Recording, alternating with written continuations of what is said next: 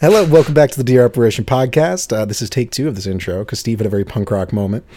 I am your host, Hunter. Or at My least mom one, just doesn't understand me. At least one of your hosts. I'm joined by the other 2 hosts, handsome as ever, Steve and Rue. How you guys doing? Oh, I'm first. I get to talk. Howdy, partner. And I'm second. I get to talk last. I'm doing great. Haven't heard you guys since last year.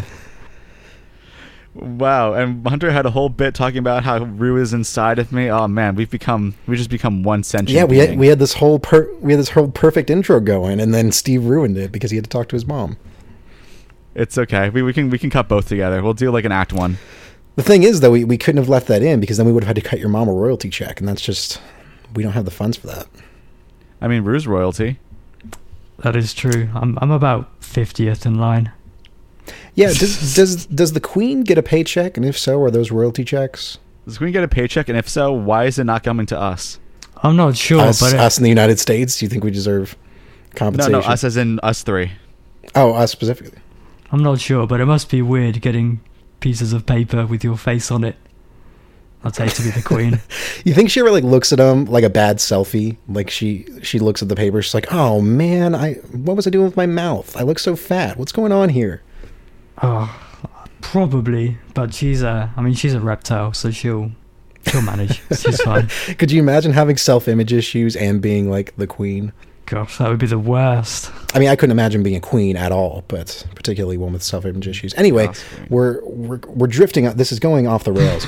This is it's a very special episode of the Dear Operation podcast, or at least special to us because we are all music lovers. And during the year of 2019, which of course was last year because we're in the roaring 20s now. Steve, go ahead and make a joke. Roar XD. There you are. And we listened to a lot of music in 2019, and we thought we'd get on here and talk about some of our favorite albums, maybe some things that disappointed us, or just general things that we thought were noteworthy, because we like to talk about music, and hey, it gives us an outlet to do so. Hell yeah. Wonderful. Imagine unironically listening to music in 2020. Ugh, that's so fucking 20s. I'm actually contemplating whether or not I want to listen to any music this year, because For those that don't know, which is many people, we've talked about in a couple of the interviews, but I imagine most of you don't listen to the shit we do. You just drift in and out. So I did a challenge in 2019 where at the beginning of the year, I started taking down notes of every album that I heard of that came out in the year, regardless of whether I knew it or it was in my wheelhouse or my preferred genres or anything like that. And I was challenging myself to listen to as much new music as possible and just kind of write about my experience, record it. And I failed miserably. I had a list of 200. You took a month and a half off. I took quite a bit more than that off, especially collectively, because it was just I framed it poorly. I would have months of dry periods, and then I would just have a month where I just listened to 4 or 5 albums every day, or even more than that. So I think all said and done, I listened to 121 albums, and my list was 238, so I got a little bit more than halfway, which is still not bad. I mean, 128 albums, quite a few albums. I've listened to I want to say 80 albums this year, and my list has about 40. Well, we're not going to go through the entire 40. Yeah. No, I would rapid fire it if anything. I'm not going to analyze each of them. But Rue, how many would you say you listened to? I know you weren't quite taking a deep dive into it as much as we were. Yeah, I never. I don't know, for me to listen to a new album, it's generally artists that I'm already interested in. I'm quite a bad music consumer in that sense. But I would say in terms of 2019 releases, probably about between 15 and 20, I would say. Wow, what a failure. I mean, that's like an album every 2 weeks. Yeah, so, it gave me time to digest it. I'm not one of those people who can just listen to an album only once and have an opinion. I need to digest it. But with me, what changed that? Because I did the kind of similar challenge to Hunter in 2017. There's this episode, no, not this episode. There's this website I frequent called SputnikMusic.com, and they don't sponsor us unless you want to give us money. Then they can sponsor us. But I go on there and I see on the front page they usually the top trending reviews for albums, and then I go on it and I see what the rating is, I see what the genres are, and I kind of briefly read the review and I see if it's kind of something that resonates with me. So I used to check that website once every week, and in 2017 I listened to 200 something albums because I just listened to so much music. And also, I went really broke in 2017 because every album that I enjoyed I actually went and bought physically. Yeah, I was a bad consumer in that sense because I streamed them all on Spotify. So that's before I started using streaming though. Like I just got Tidal on like the tail end of 2017 and it made life easier. But like for the most part, if it's an album that seemed interesting to me, I would go out and buy it. And I was pretty like good, honestly. Out of every album that I bought in 2017, maybe only 1 or 2 are albums that I actually didn't like. So that's pretty good. Yeah, I mean, there's something about listening to albums based on reading reviews that I don't really get. I think if you're going to read random people's reviews on a website, it makes it a bit arbitrary, I think. I think if you're recommended it by a person who you know has a cool taste in music, it's different. I think there's a good middle ground of like finding reviewers that you know have similar tastes to you and then kind of using their sensibilities to supplement your own. Well, see, the thing is like, but you should also take it with a grain of salt. Like, I don't take Fantano's reviews with anything more than like a quarter of a grain of salt. Like, his reviews don't really mean anything to me. If anything, there's like entertainment.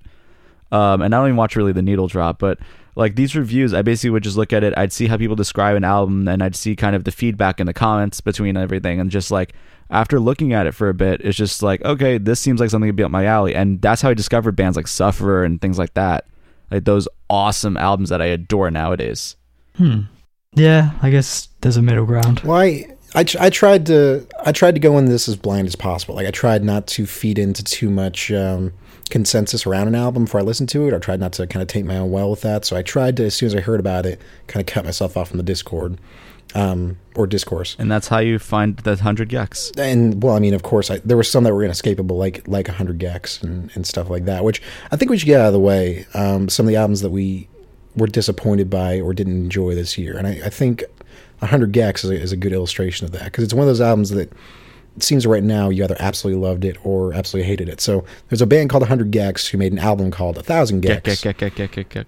And my review is about a negative 1 million gecs.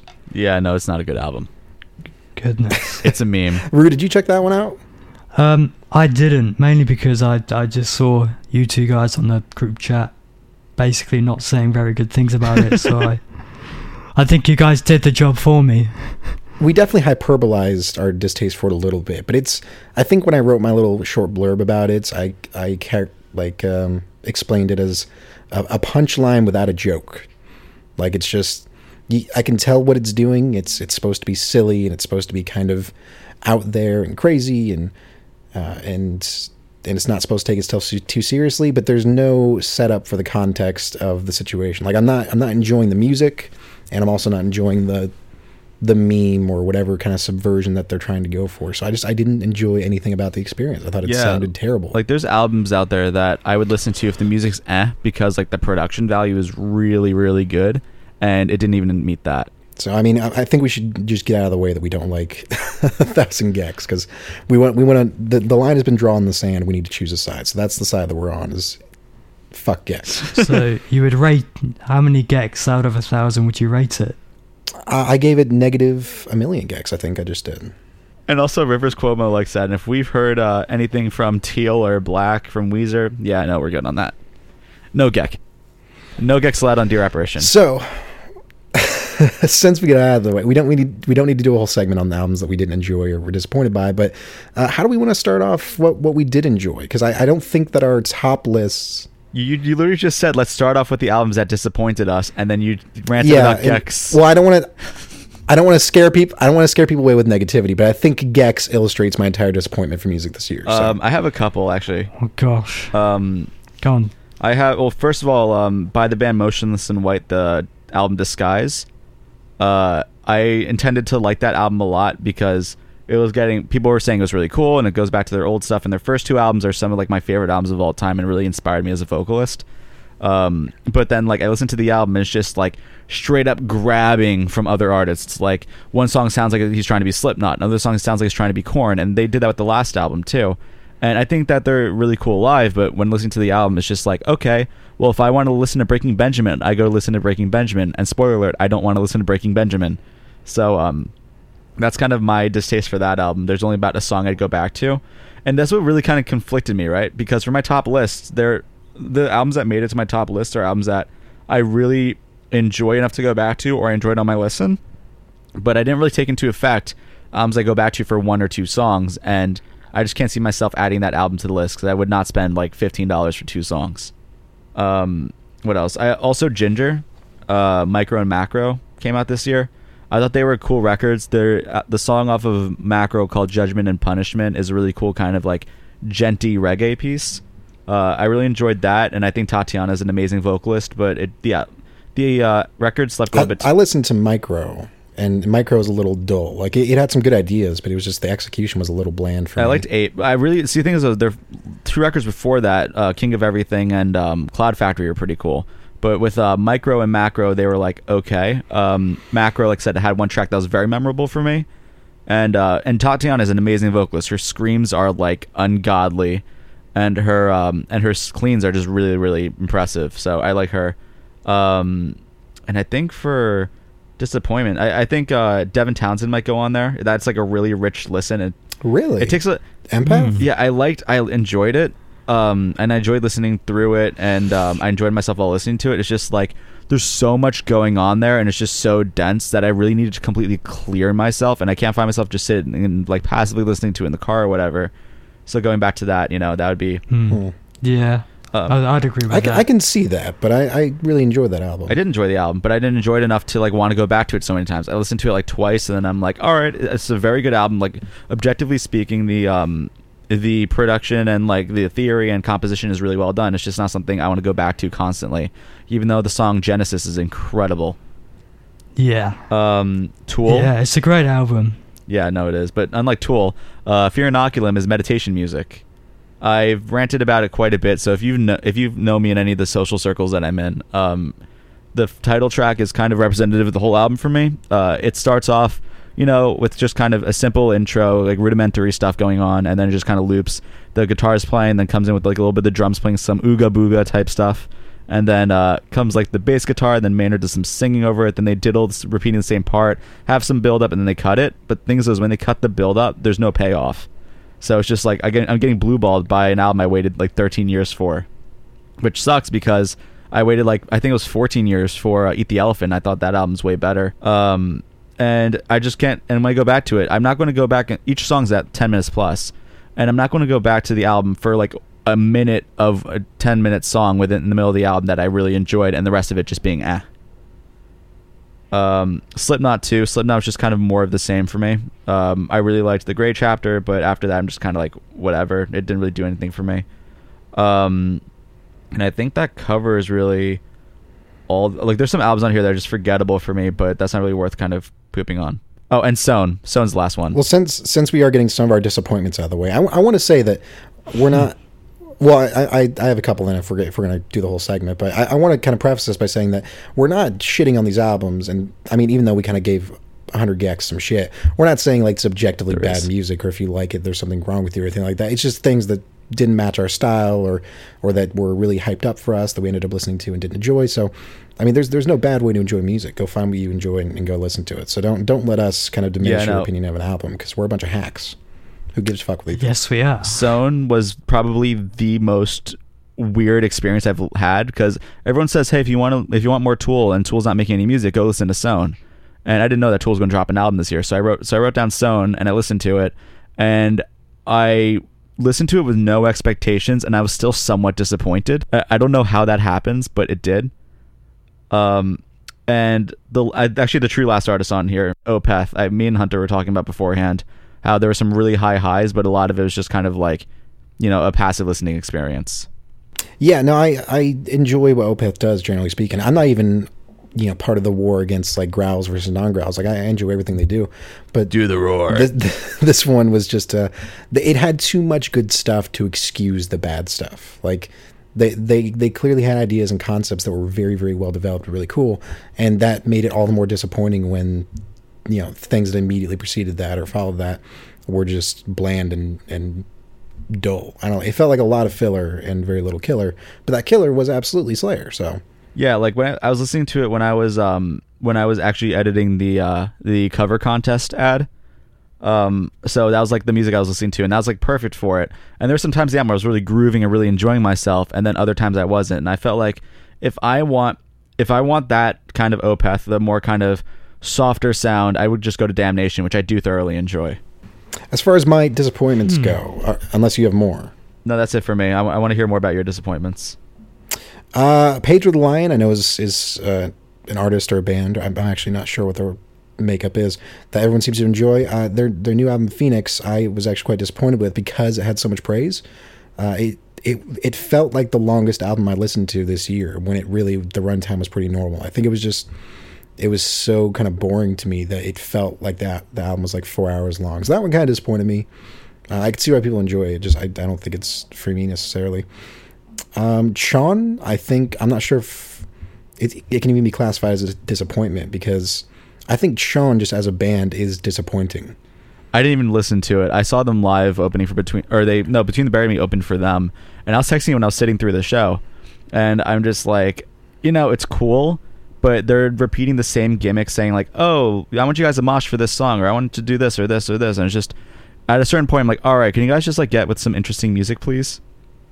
Well, I can't help but compare CHON to like their contemporaries right now, and I think their biggest contemporary is Polyphia. Yeah, and Polyphia, I mean, I don't know if they'll stagnate moving forward, but their last album, New Levels, New Devils, was really, really good. And to me, Polyphia represents everything I love about progressive music right now. Like, they're the direction I want progressive music to go in, just because they don't just kind of march out old kind of prog tropes and just color them as like creative. Like, they're actually doing something that other people aren't doing, and it's interesting to listen to, and it flows well, and I think it's a good marriage of styles, of genres that typically don't blend very well.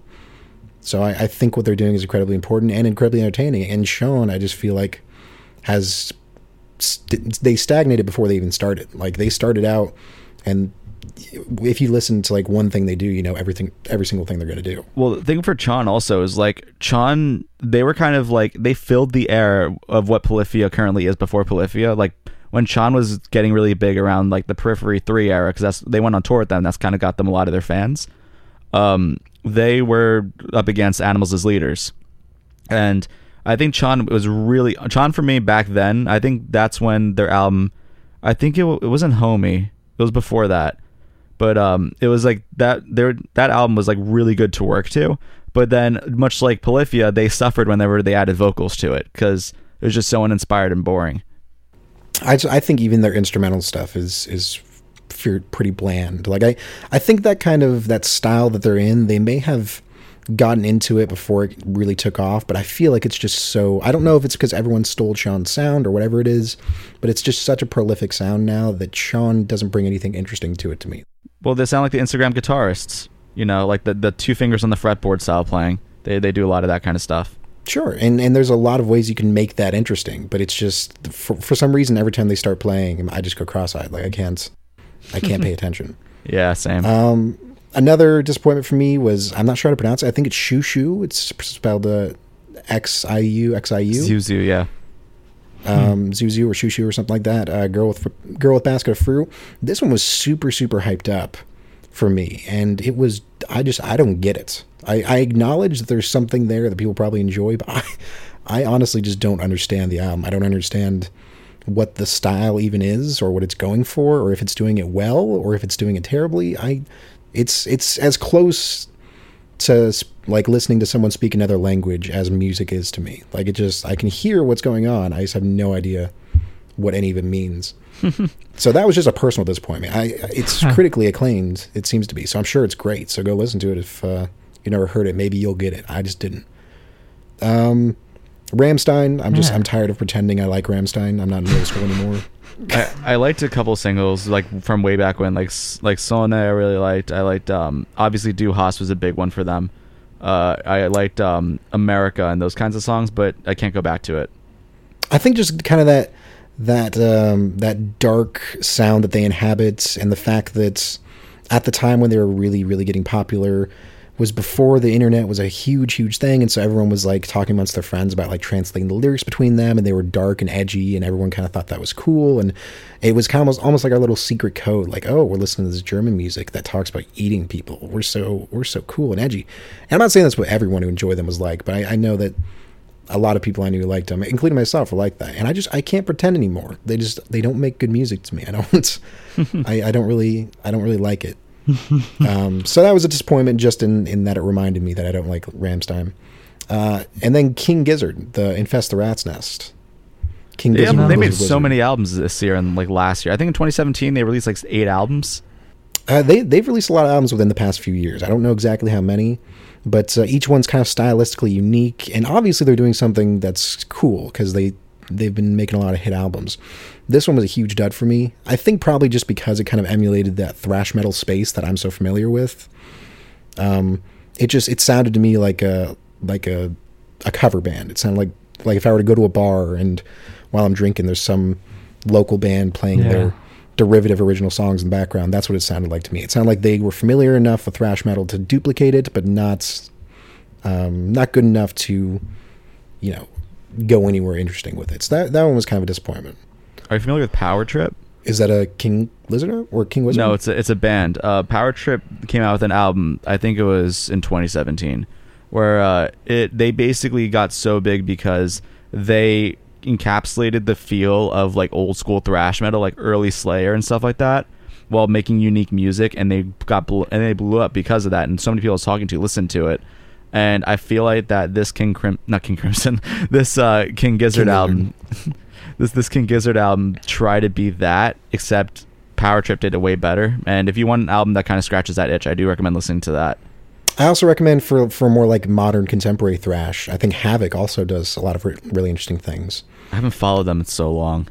I don't know if they're still doing interesting things, but I know that at the time I was listening to them, probably 6 or 7 years ago, they were doing kind of more interesting contemporary thrash stuff. Let's see, Earl Sweatshirts. He made a really good album last year that I loved. This year it was just kind of boring. Leprous. I was really hoping to like that one because everyone said it was more pop oriented. I just thought it was boring. I just can't get into them, man. I can't. I've never really listened to Leprous too much, but usually whenever someone in like the prog sphere says that something's too poppy, I usually love it because I love pop. This one, it didn't sound like pop. It didn't sound like prog. It just wasn't very interesting at all. And then my final disappointments, I'm skipping over quite a few that I just don't think are interesting, but NF, the rapper, yeah. I've heard a lot about him from friends at school and things like that who said he's really good and he's kind of got he's the new Eminem is what I've heard, which that should have been a red flag for me immediately. But his style is boring. Like he has that kind of Eminem delivery style where it's like he's telling a message with his music, and it's more about the lyrics than it is about like the beat or the music behind it or even the structure that's setting up. But it's bland, and I didn't really find the things he was saying to be that compelling or interesting or deep or meaningful or introspective. And his delivery was just like someone told him he sounds like the new Eminem and he ran with it. So that one would have been a disappointment for me. But that's about it as far as my disappointments. What about for you, Rue? Do you have any? Yeah, so nice. in the limited kind of albums that I listen to, there's one that to call it a disappointment is a bit strong, but I guess it didn't. If it disappointed you, then yeah. I mean, it didn't live up to the kind of nostalgia that I was expecting to feel and that kind of thing. It's Pedro the Lion. Oh, okay. I had that one too. Yeah, I mean, I wasn't too big on it, to be honest. It's an alright album. It's a good album, but well, I'm not a big Pedro the Lion fan. So is that usually what they sound like, or do they usually do the same thing a little bit better, or is this a different direction, or what was it? Because this is the first Pedro the Lion I've listened to after hearing people rave about them, and it just bored me to tears. Yeah, I mean, Pedro the Lion has an interesting kind of style. I forgot his name. Is it David Bazan? I think Bazan. That's a name. B-A-Z-N. Z-A-N, I should say. Zed. Is the British one, the right one. So yeah, I mean, kind of the only albums of theirs that I'm really familiar with, I'll admit, are Control, and the one after that, I think it was Achilles Heel. And they're kind of plain rock, but it's kind of more concept oriented. Phoenix, I don't know. Yeah, like I said, it wasn't exactly too different from what I expected, but it still just kind of just didn't live up to it, if that makes sense. I kind of expected it, but it wasn't exceeding. I think we were disappointed for two completely different reasons, but I think probably, for the same underlying reasons, which is that, again, for me, it felt like the album was fucking 4 hours long. Like, I was sitting there waiting for it to end. Because part of my challenge was I had to listen to the album all the way from beginning to end. I couldn't just cut it off because I was bored or didn't like it. And that one, I kept checking to see how many songs were left. Because it wasn't doing anything interesting, and it was just kind of meandering on. And yeah, I mean, I understand that, to be honest. I'd be lying if I said I didn't have that exact same experience. Me and Rue are simpatico. All right, let's go. Let's get positive. Let's get positive. Let's go. Yeah, I didn't want to start out with negative, but I suppose it's my fault for framing it that way. It's better to start negative so we can end on a good note. Exactly. Yeah, I guess so. Well, let's talk about our favorites, because obviously, as we've kind of outlined, we all have kind of a passion for listening to music and talking about music. So our favorites are ones that we give very high praise to, if that means anything to anyone. So I was talking to Hunter and Rue before this. My list is like 40 albums long. Some of the albums I list under Disappointed were albums. The reason why I mentioned them as Disappointed, aside from Motionless in White, that just didn't even make the list. But those albums are kind of albums that I listened to, and yes, I kind of enjoyed myself, and I would argue that they're good albums, but they're not good albums that I would revisit, which is why they kind of disappointed me, because they didn't really give me what I was kind of expecting. But other listeners liked it, so whatever. But the rest of this list I have, that's pretty long, varying degrees of good and not good. It's just like, when it came to making a top 10 for me, it's so difficult, because like there's so many albums on here that I would like tie, for example, like the 4th place slot or like the 1st place slot, right? But it sounds like all together we kind of agreed that our top album looks like it would be the new Billie Eilish. Yes. Yeah, I think that's the biggest intersection of our list, is that we all really love the new Billie Eilish album, which as three kind of grown men, that's an interesting album for us all to really love. Yeah, it's definitely, I don't resonate with the lyrics really at all. I respect the I respect the kind of, not really intimacy, but like the honesty that they explore. And I love the production. Oh, isn't the production great? Phineas is for 21. He's a genius. Jesus, oh my god. Well, I think the biggest criticism I hear about Billie Eilish is that she does this kind of whisper singing, ASMR pop. That people are kind of I guess strawmanning her with, saying like, people either are of two minds. They either say that it's like horribly derivative of artists like Lorde and kind of those like pseudo jazz pop artists, and then trying to make her own thing, and it just comes off as like pretending to be deep and kind of yeah, I just view it as honest, meaningful, and I didn't get any of that at all. I think it's just an aesthetic choice. I was quite late onto the bandwagon, and part of the reason why I initially checked it out was because of that kind of, just because of how polarizing she was. Like that there were people who absolutely loved it, and then people who I equally kind of respect in terms of their musicianship and stuff, who just couldn't get into her. Billie Eilish is just, she's the newest iteration of pop artist that's all the old heads are using as a representation for what's wrong with music. Like anytime Billie Eilish is brought up in any context, it's, oh, she has no talent, she's awful. How could you like Billie Eilish? She's awful. But really, if you listen to her music, it's really good. Like some of the songs have really good beats and good arrangements in the background, and then some are just like When the Party's Over, man. I think it's a really great, soulful, beautiful track. The vocal layers on that. I'm in this like audiophile group, and I regret joining it every time I rejoin it on a new account. But and that group's basically filled with just a bunch of kind of like middle-aged dudes that are pretty much like heavily misogynistic and gross. It's awful. But when people were talking about Billie Eilish, it was pretty split. You had some people who just didn't want to give it a chance, because like these people are the kind of people where they use music to hear their gear rather than using their gear to hear the music. And they're the only album they listen to, like the most recent album they probably listened to, is like Sgt. Pepper's.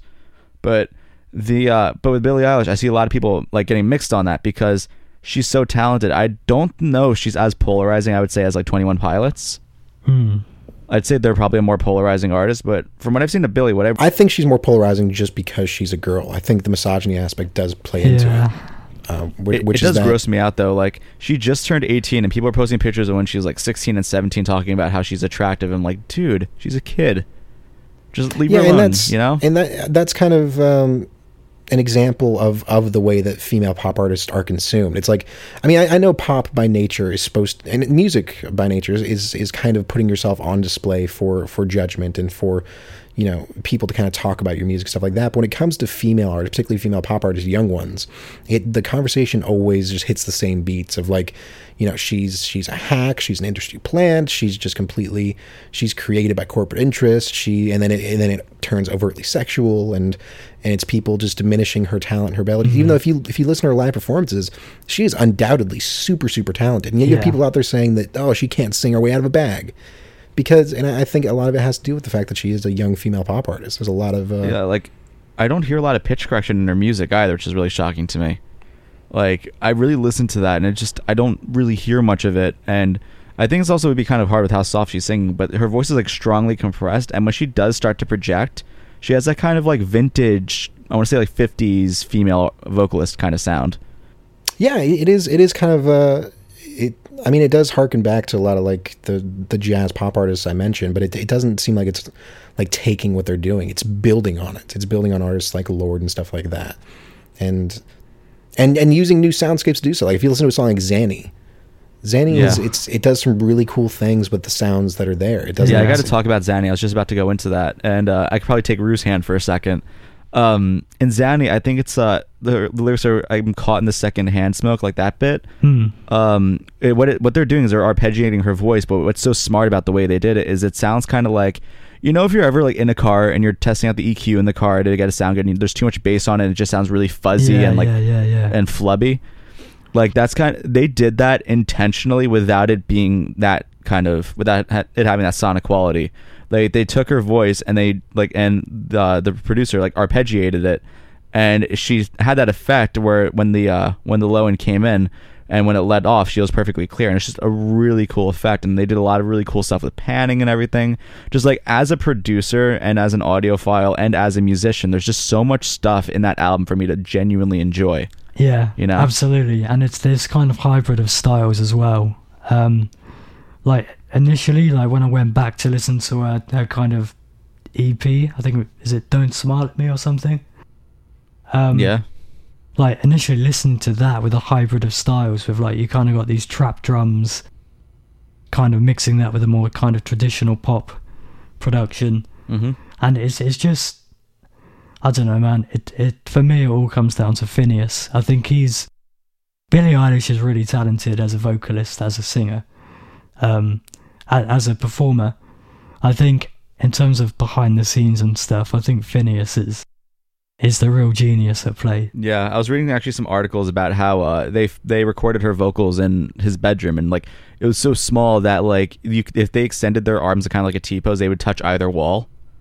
Like it was that kind of like a small of a size. And he said that in his new house, because you know he's a millionaire now from the music that they produced, but in his house now they're like, he doesn't get that same sound when he records her voice, so he wants to go back to his old bedroom in his parents' house to record her vocals.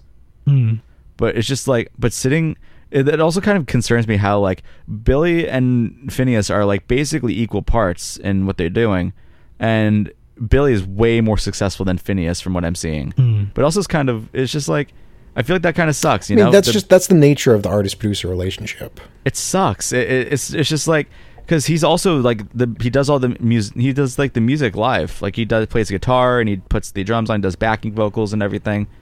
I don't know. It just kind of bothers me. Well, I think that's why I think it's one of the reasons I like it so much is knowing that they're like a brother-sister duo. It makes it feel like like the two elements are merging in a very like organic way. Instead of just a good producer coming together with a good vocalist making something good, there's this, it feels like there's this interplay. Like I imagine during the whole production process, it wasn't just him saying, okay, I'm going to produce it this way, and her saying, I'm going to sing this way. I think they probably, she sang it certain ways based on what he wanted to do production, and he produced it a certain way based on what she wanted to sing.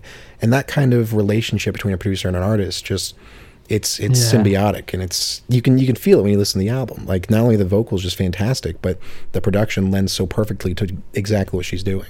Yeah, it's the chemistry they've both got. It's great, and it's definitely, dare I say it, one of a kind. I think it's definitely great. One of the most memorable albums from the first listen. In fact, like, I first heard that album on my good headphones, falling asleep, and it's just in a pitch black room, and it was a perfect like soundscape for it.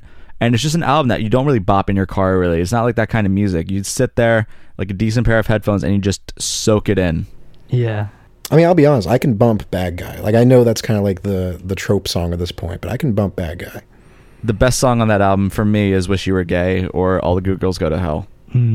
That's what I gotta say. Mine are some of the slower ones. I think this kind of shows like what we were looking for in the album, because the ones that really stand out to me are ones like Zanny and When the Party's Over. Yeah. Whereas with you, it seems like you're a bit more mid-tempo kind of. Yeah. Those Wish You Were Gay isn't really that kind of mid-tempo, I don't think. No, but it's not like kind of, it doesn't have the same vibe as the songs I mentioned. Like, those ones. Well, are really... I don't listen, but I'm also not listening to it for its like upbeat nature. I'm listening to it because I think Wish You Were Gay has some, and All the Good Girls Go to Hell have some of the most interesting vocal melodies on the album for me.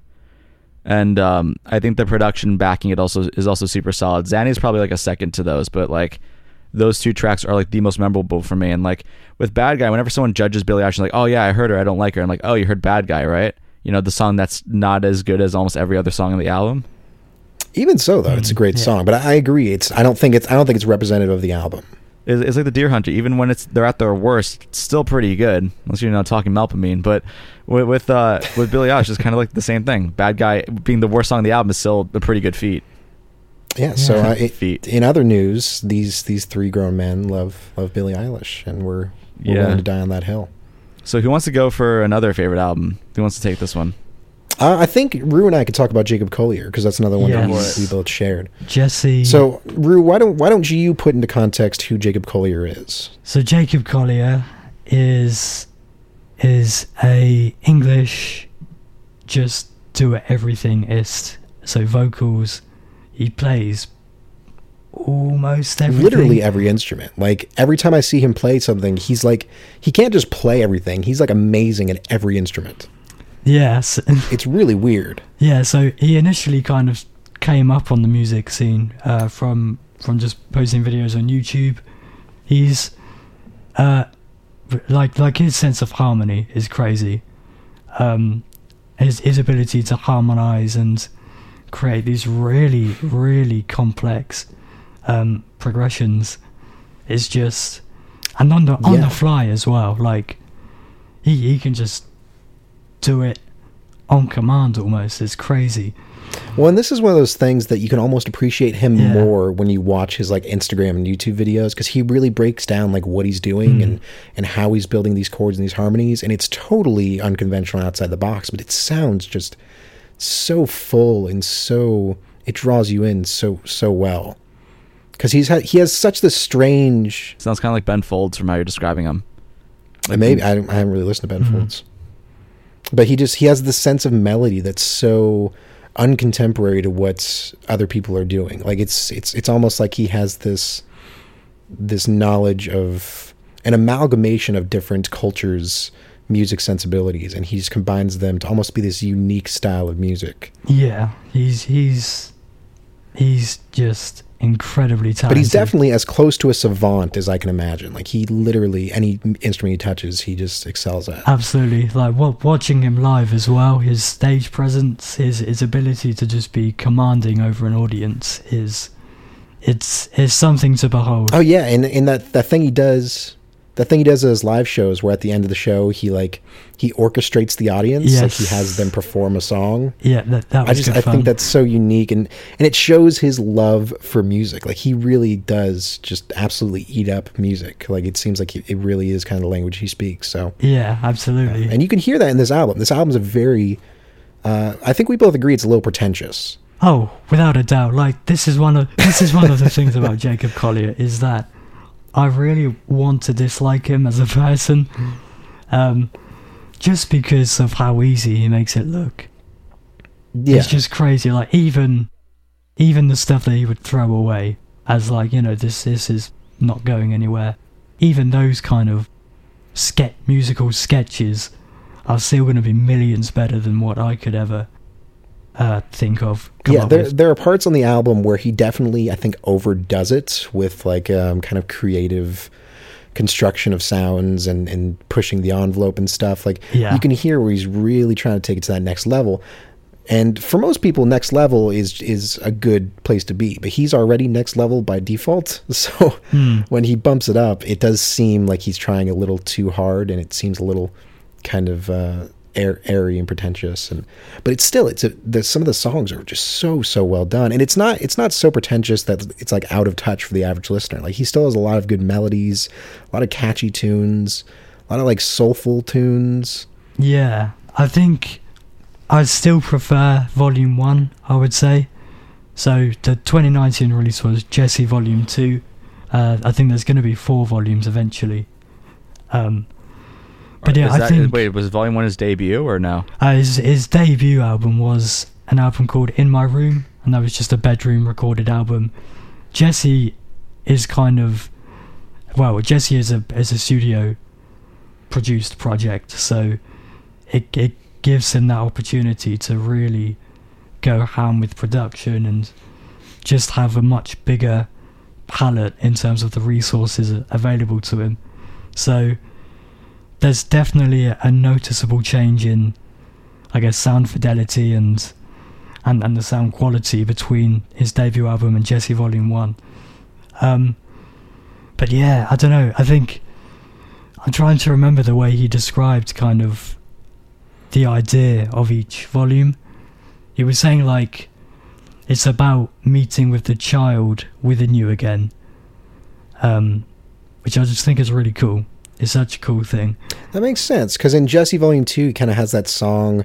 It almost sounds like a love song to his mother, but it's not told from a love story aspect where it's like creepy. Like, it's almost like this infantilized version of a person who's, like, of course, affectionate toward their mother, and it's a very just sweet and genuine song. Yeah, I can't remember which track that is, but it's like a ballad, and it's just him, and I think is it him and just piano or him and just guitar? No, it's just him and guitar. And it's very stripped down compared to all the other stuff he does, but it's very kind of emotionally rich, and it makes sense to me when you're telling me that's kind of told from the perspective of finding your inner child. Yeah, it's just really good. I mean, Jacob Collier is not going to disappoint you. He might go overboard, but he's not going to be dull. That's for sure. Yeah, when you get an endorsement from someone like Steve Vai, you know that you're doing something cool. I think that's how he ended up on my radar. Like, I had always kind of known about him, but I'm a huge Steve Vai fan, and so whenever he got involved with Jacob Collier, I was just like, okay, hang on. There's something interesting going on here, and it didn't disappoint at all. And also follow him on Instagram, because the stuff he does on Instagram is, like Rue was saying, his little things are better than what most people put out regularly. Yeah. So there you go. Jesse, Volume 2, Jacob Collier. Also, yeah, it's a fantastic album. Steve, I think you and I could probably talk about, I don't know if it was on your list, but it's on mine, the Bring Me the Horizon music to listen to. Yes, that as well as Ammo are on my list. I could talk about Ammo a little bit, but I of course I could talk about music to listen to much more. So we can talk about just Bring Me the Horizon in general. I'm the opposite. Ammo for me was that honestly was almost tied with Billie Eilish. Really? Yeah, I followed Bring Me the Horizon for a long time. For those of you who aren't familiar, if it's possible, Bring Me the Horizon started off as a deathcore band, kind of a big influence. They did a lot of kind of like genre-defining moments like in their music that really nowadays sound pretty like insignificant, but when they came out they were so fresh and original. Then they started migrating over from deathcore to metalcore. When Sempiternal came out, that album got so praised, and I still see people talk about how much they love it. And then after that came their more controversial pop and rock hybrid called That's the Spirit, which is like when they started experimenting in pop and also the sad boy kind of style of music, because that's when that was getting really popular in pop music and hip hop and trap and all that. And then finally they did their full transformation, so I thought, with Ammo, where they basically embraced their full pop side as well as bringing you some really good hard-hitting rock tunes. And I really enjoyed it. I thought that the guitar tones on it were superb. I thought that a lot of the ideas and soundscapes they developed are really interesting to listen to. And I just found myself keep going back to it because it was just such a comfort zone. But then after that came Bring Me the Horizons, music to listen to, dance to, blaze to, feed to, pray to, feed to, sleep to, talk to, grind to, trip to, breathe to, help to, hurt to, scroll to, roll to, love to, hate to, learn to, plot to, play to, be to, feel to, breathe to, sweat to, dream to, hide to, live to, die to, go to. From I'm glad you had that pulled up because I was hoping I wasn't going to have to read it.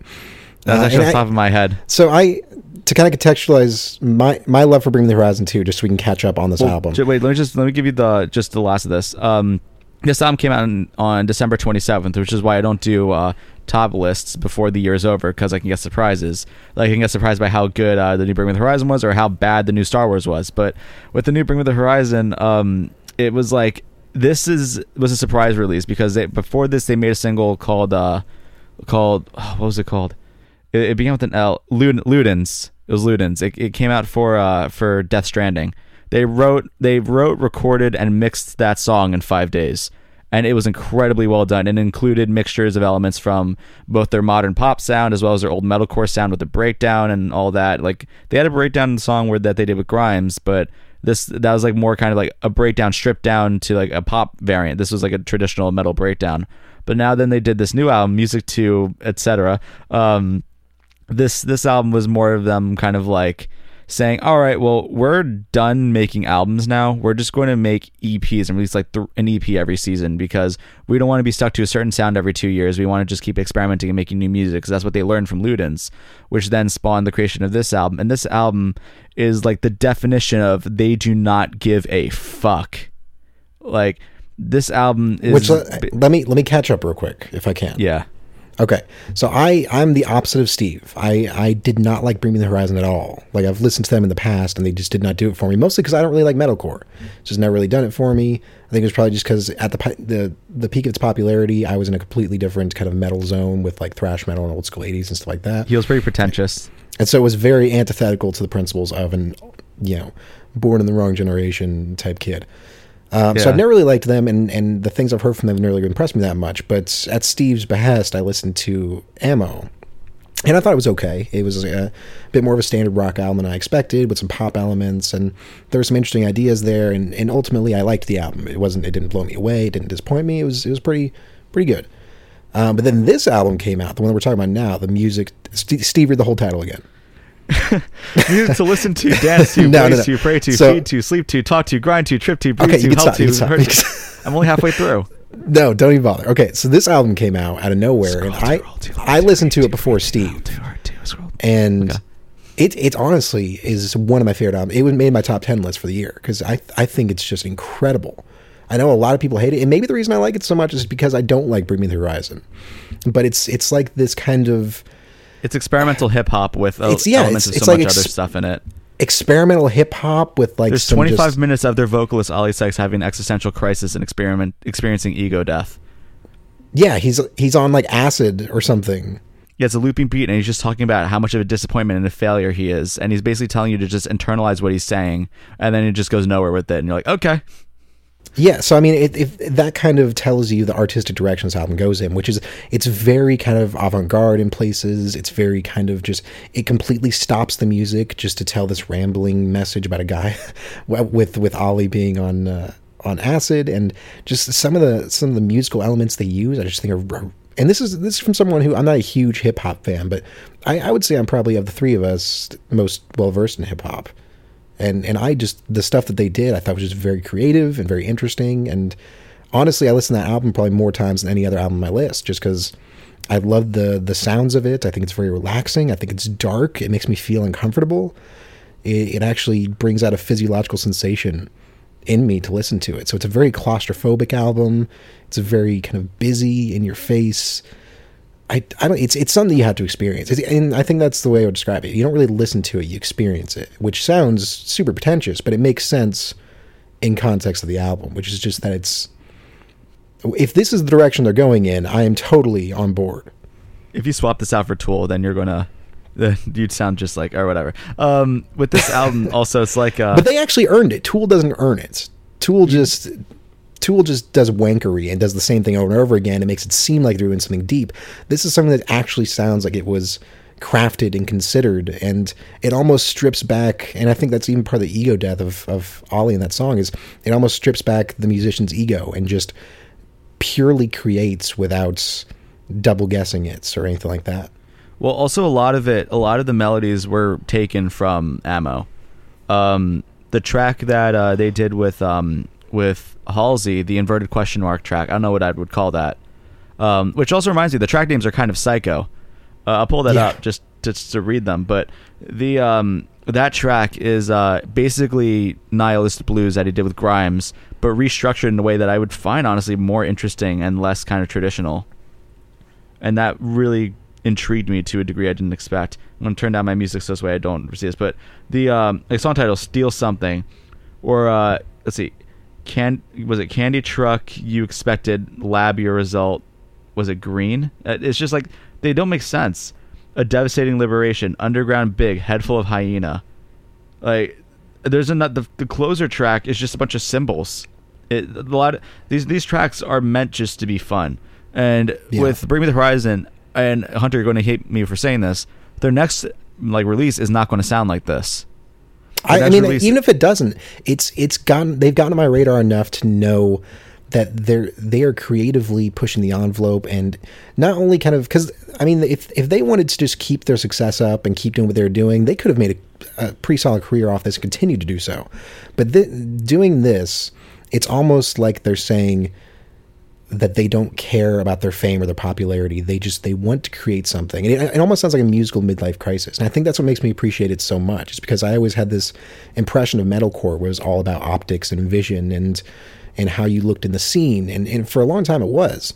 But this is almost the antithesis of everything that horror music stood for, which is that it's very unaesthetic. And the thing is like with this also is that because the fact that, like, when I listened to this album, it was really weird because I like to listen to music with headphones. I feel like that's the best way to really experience an album because it's produced to be heard with headphones to hear all the intricacies that they're doing, all the panning and whatever. But when I sat and listened to the album, I went to go lie down on my couch and I just kind of experienced it. And then Ollie said that you need to just close your eyes and imagine a candle, blah blah blah, for that whole track. And after listening to the album, like, I gotta be honest, towards the final stretch, I was kind of like saying, all right, I'm getting tired, I want to go to sleep now. Could this wrap up? But after listening to it, it made it kind of like, and it sounds incredibly pretentious, but it made like traditionally structured songs feel a bit like shallow in comparison. Because this album didn't really sit to create traditional songs. It's just basically them, they don't give a fuck, and they're giving everything so much room to breathe. I mean, the average song length on here is like between 7 and 10 minutes. I think this album is an example of when we had our artist versus art conversation, which is coming soon. And I talked about what an artist's responsibility is to their audience and how even if they're not beholden to their audience, there's a general expectation that they need to do something that will allow what they're creatively doing to be received in a way that they need it to be. This almost, to me, was the opposite of that, in that they completely stripped away the pretense of their relationship with their fan base, and they just created something. And it's something about it's very organic, and it feels natural, and it feels so strange. And you should have just fallen asleep with it, because I fell asleep with that album on once and had the fucking coolest dream. Yeah, no, I actually went. Thing is like with Bring Me the Horizon with Ammo, they made a song called Heavy Metal, basically saying that they're getting a lot of shit from their fans, like on Instagram and whatever, saying that, hey, this isn't heavy metal, it's trash. But then Ollie's just like, you know what, that's all right. And that's kind of him accepting that, listen, we're not metal anymore. He blew out his voice because his technique is garbage. But he blew out his voice from trying to scream like recently, and he's just like, he departed it. He's departed from metal, and he's just saying, I want to create what I want to create. Same with the band. They acquired the member Jordan from 2 albums ago that really kind of changed their whole dynamic of sound. But I think that's enough to really sit on this album. We've been on it for about 15-20 minutes. Yeah, no, I want to say I respect the hell out of this band and out of the album, and I think everyone should listen to it. Yeah, I think I want to give some local shout outs quickly. Go ahead. To the New York and Long Island music scene.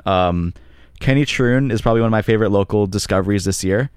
When I discovered him, he was opening for my friend's band, and he was an acoustic. He was a vocalist and acoustic guitarist, and when he was playing, it was a really cool kind of sound. And he was actually, I discovered it shortly afterwards. He's a big Deer Hunter fan too. Go figure. But he was just really fun to listen to. So he put out a 2-part album this year called Mandarin Side A and B. And I enjoyed them. I'm not sure if I love them as much as I expected to, because they aren't what I expected. I expected it to be like a really cool acoustic rock album, and what I got from it is more kind of pop oriented. But it's well produced and it's enjoyable. But then Kenny also showed his alternate side for his black metal project called As Dark As You, which was pretty cool seeing coming from out here, because I've noticed that metal's been fleeing a lot from like the local scene, and seeing someone like Kenny just experiment from pop going into just straight up black metal with high distortion, high gain was pretty cool to hear. Another shout out goes to the local act Senseless Hardcore with their album Violence and Momentum. Kind of reminds me of like 18 Visions, but a more hardcore kind of feel to it, and I found myself really enjoying that more so than I actually expected.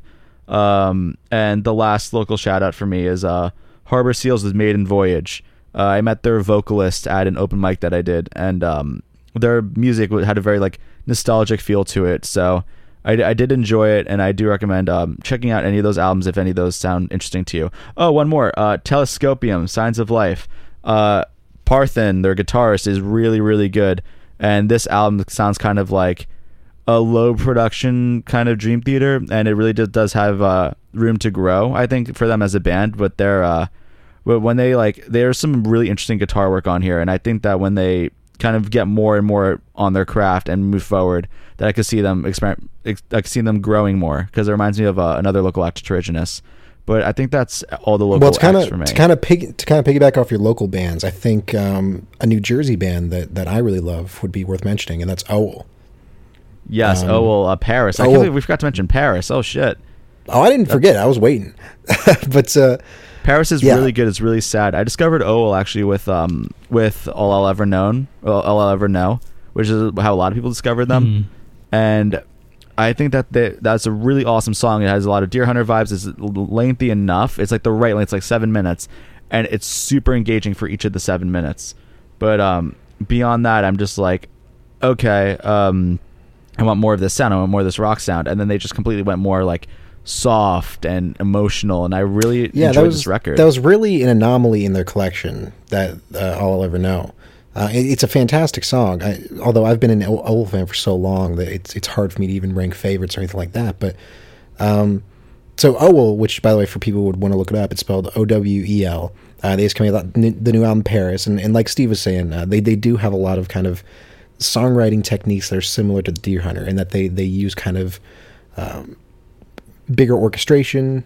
So they use strings and horns and things like that. And this new album, I think, is probably closer to Deer Hunter sound than something like Dear Me or like their self-titled was, because it kind of has that more driving approach to it, where it's not just so somber and melodic. It's got some real kind of kick to it. And of course, Jay from OWEL is a good friend. I'm not only saying this because he's a friend, but he'll also be on the show at some point. So leaks. Keep an ear out for our interview with Jay from OWEL.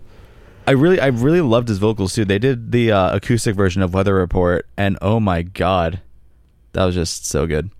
Hunter, there's another album actually that I was curious about your opinion of. From what I know, you're not super well versed in Periphery, right? No, not really. I've listened to him a little bit, but this new album, I think, you checked out Hail Stan this year, Periphery 4. What'd you think of that? I was actually a little disappointed. Really? Because, yeah, some of the clips I had heard of Periphery and like some of the way I've heard them explained, I guess I just expected a little bit more Creative. I'm not saying that what they make isn't creative in any way, but it was just a little more like middle of the road than I expected. I expected something a little bit more like kind of crazy and off the wall. So I think relative to my expectations, it was just okay. But it's an enjoyable enough album. It gives me fucking energy. It makes me want to kick somebody's teeth in. And what about Reptile, the 16-minute opener? I don't remember specifically, man. 121 albums. I can't remember every detail. Reptile is really cool. It starts off with jenting cellos, and I think Spencer's voice is awesome. That's like one of the most polarizing things I hear.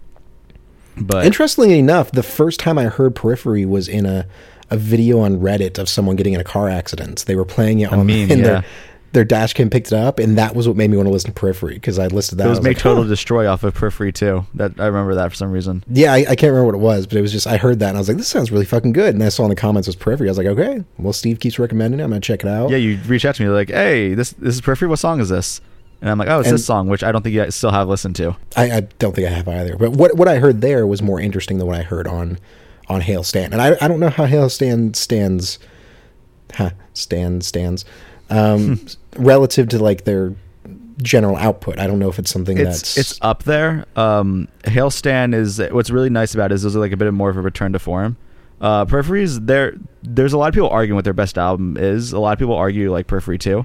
But then you have the Juggernaut double album, which is incredible too. And then Periphery 3 kind of like dropped the ball a bit, so Hail Stand kind of picked it back up. But with Hail Stand, that's also their first album released as an independent artist.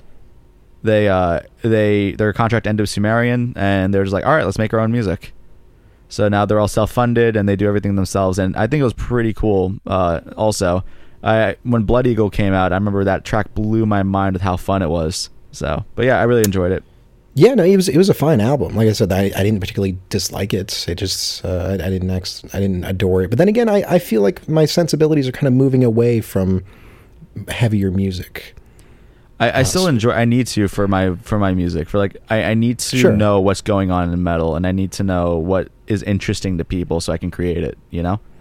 I mean, there's some heavy things like the new Infinite Annihilator. I think wasn't that the one that really enjoyed? What was the one we were talking about earlier? That was. We disagreed on that, I think, because Infinite Annihilator with Dickie, their vocalist, I can do a lot of the stuff that he does, so I don't find it super interesting to me. So like, if a vocalist like an Infinite Annihilator, they can't play their music live because it's all like written in the DAW. But if your music is strictly made for musical prowess, like for their vocalist skill, if the skill doesn't impress me, then you need to do something with that skill that's interesting, which is why Cattle Decapitation is more up my speed in that area. I'm messing it up anyway. I was thinking of Flesh God Apocalypse. No, Flesh God Apocalypse was really, really good. Yeah, that's the other album this year that was almost in my top 10. So there are clearly still heavy bands that I really enjoy, but it has to be more than just something heavy. Like, it has to have something else there that really brings me in. And I think just bands like Periphery, I understand their appeal. And if this was like 10 years ago, I would have fucking got into a mosh pit and punched somebody in the face. Not literally, but I don't know. I don't really have those heavy sensibilities anymore. But it was an enjoyable album. I can't stand it, you know. Oh, for local acts, I forgot to mention Carbomb with their new album Mordial. That was pretty cool. Departing from metal, though. I think I might have listened to that one too. Departing from metal, I'm curious on your opinions. I don't know if you heard either of these two albums. Chelsea Wolfe's Birth of Violence. Have any of you heard that? I didn't listen to that one.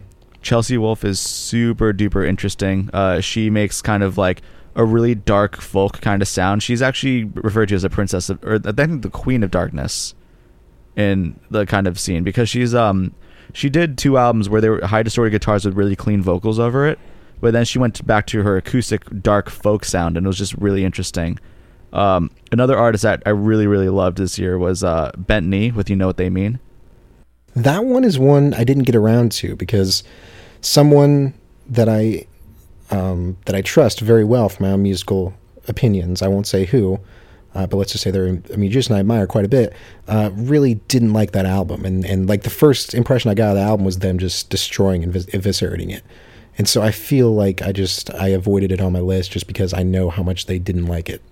I loved it. I thought it was just such a really interesting and gorgeous album, and I showed it to a few people and they all loved it too. So that was really cool. What else we got? There's so much stuff on this list, man. I'm falling in the seams. Oh, one that we did disagree on was the new Chakran album, Ethereal. I know we disagreed on it. I'm trying to remember why. From what I remember, you said that you felt like you can say these are where the heavy moments are and these where they aren't. Which you were able to call like when it was starting to get heavier. But when I heard this album, I was very, very drunk when I first heard it, and I thought it was really interesting. And they're kind of like they have a bit of that Arabic inspiration in their melodies and how they kind of compose. How do you spell it? Chakran? Shokran, and I could be butchering its pronunciation. Well, because I did a write up on it, so I was going to go look at my write up and see. But I thought that was a really interesting album. Whitechapel's The Valley was really, really good. Okay, so for Chakran, I did put it's pretty good. And this was me kind of, I guess, realizing that I'm moving away from harsher music, because I kind of outlined that I'm very particular about how clean and harsh vocals are used together. Like when they're used separately and only separately, I'm fine with them. But when it comes to like mixing them, and I think this is what you meant with like the distinction between like the heavy and the not, it requires a very special touch to make it sound organic and not just like, okay, this is going to be the aggressive heavy part. And it's just a little clunky in the way it was used in this album, or at least reading my own words here. Obviously, I can't remember the album specifically. But I think it just has to be done really well to mix cleans and harsh vocals. And it's not everyone could do it. And I'm not even saying like I'm the ultimate knowledge about that kind of music. But when I listen to that kind of stuff, to me, it sounds kind of clunky. Okay, that's respectable. Rue, do you have any you want to throw in? Top albums? Sure. Because I feel like I'm taking a little bit too much of the spotlight. Sure. Yeah, I would like to draw attention to a British band who they shot straight to number 1 with this record. It's a band called Elbow, and the album was called Giants of All Sizes. What's it like? It's really good. So it's got great lyrics for one thing. Like musically, the lead singer, Guy Garvey, he's always been very kind of quite similar to Casey, I would say. Quite adventurous with the lyrics. It's not just plain, love and I love her, she doesn't love me sort of stuff. It's really quite But deep. is it pop? Is it folk? What is it? So it's kind of progressive rock in a way, but in the kind of more British way, with bands like Genesis. The more British way? What does that sound like? Yeah, I mean bands like Genesis. I think Guy Garvey. Oh, so like the old school prog kind of sound, like Genesis and King Crimson and all that. It derives from it, sure. It's I mean Elbow. That I guess their most prominent record would be their 2008 release, The Seldom Seen Kid, and that's kind of their classic style. So they're kind of a typical rock lineup with a string section as well, and just it's a fairly short album, this new one. I think the runtime is about 40 minutes, give or take, but it's just a great album. I love it so much. I've been playing it on repeat ever since it came out. And Elbow, check them out. They're a great British band. Very interesting lyrics and vocal style as well. Well, before we dive back into our list, I have a local band I want to mention too. They're local to Louisville, Kentucky, which is where I've considered home for years and years and years. But I think this band is going to really, really blow up sometime soon. They're called Girlwood, GRL Wood, and they're like this female, I guess, punk duo. It's like this kind of lo-fi. I called it junk punk to one of my friends, in that it has that kind of unapologetic punch of old timey punk music, but it also has this kind of like alternative style to it. But their themes are just really kind of they almost remind me of Pussy Riot as far as like the type of themes they give off and the kind of attitude they have. But they've been really blowing up lately, and I think they're really going to go places. So they have an album that's called I Sold My Soul to the Devil When I Was 13 or something like that. That's really, really good. So Girlwood's definitely a band to keep an eye out for, because they're going places. Yeah, that reminds me of a local act called Bad Mary, who I think just dropped an album this year that was pretty cool. There's a lot of good local acts coming around this year. That's pretty awesome. It's cool to see like the smaller artists like from around here are just are having like a good time, you know? Yeah, I want to get more involved in the local scene here in Columbus, because I know that it's got a pretty thriving music scene. I just haven't really gotten into it because I've been out of the scene for a while. But I'd like to do some shows this year, so hopefully I get to know some more people, and through that kind of maybe even have some on for interviews or something like that. We've thought about doing like local interview spot or local artist spotlights. Yeah, we were talking about that for a bit. That might be something to look into. Yeah. Did you hear the new Contortionist? No. Man, you missed a lot of the bigger ones. I'm actually kind of shocked. Well, I think I intentionally kind of avoided prog-esque bands this year because I'm sick and tired of prog. As a genre, as a style, as a mentality, whatever it is, I'm sick to death of it because I just think it's horribly bland, stagnant, and I think the mentality is toxic, and I think the community is more or less just insufferable. So I think I have kind of a natural aversion to prog at the moment. I'll probably circle back to it because I've always been kind of a prog fan. Did you listen to Clairvoyant when it came out? I don't know. What is that? It's a Contortionist album. Oh, I probably have. I don't really remember. Well, it came out a couple of years ago. Contortionist started off as like a progressive deathcore band, and they went full kind of like prog rock and prog pop with like a much more atmospheric kind of hue to them. They kind of pretty much stopped screaming altogether. But with Our Bones, it was really cool to listen to because I really did enjoy Clairvoyant. I thought it was a really awesome album, and Our Bones kind of expanded upon that a little bit with a small EP. It's only like 4 songs, but they also did a really cool cover of 1979 by Smashing Pumpkins. So if that gives you any indication on like where their sound is now. I mean, I'll probably circle back to them at some point. I think they just fell victim to when I was going through my list for the year, and I saw bands that I knew were kind of in the progosphere. I would just kind of naturally avoid them just because I knew I probably would go into it with a tainted perspective, and that's just not the way I want to listen to music. But I'm not saying I'm like boycotting them or something. I'll probably listen to them at some point. So I have one that I actually want to mention to both of you. I hope both of you have heard this album because I feel like this is the most likely on the list. Thank You Scientist, Terraformer. Yeah, no, I listened to that one. It was on my to-listen What did you guys think of that? Yeah, Rue I think would enjoy it too because Thank You Scientist has more of it's like Snarky Puppy but like more kind of metal prog. It's type jazz thing. fusion. Yeah, it was on my list of things to listen to for sure. I will probably On your list of 15 albums. Well, are you a fan of Thank You Scientist in general, or is this going to be your first foray into? It will probably be my first venture into it. Okay. Well, no, they're really good. They kind of got this jazz fusion sound going on. I do think a lot of their music sounds pretty samey. I think I commented that Terraformer was my favorite one they've done, just because it seems to have. Yeah, it just seems to have the most variety. Like it was so forgettable to me. I'm kind of the opposite. Their first album, Maps of Non-Existent Places or whatever it was, that one was totally forgettable to me. Yeah, same. I really loved Stranger Heads Prevail, but when I listened to Terraformer, it just like it felt like it was missing something that I really enjoyed about their music. And just sitting through, like, I really loved the singles when I heard them, and I saw them live with how am I forgetting their name? They were an awesome band. Well, it's not Coheed. In the Presence of Wolves. Okay. There it is.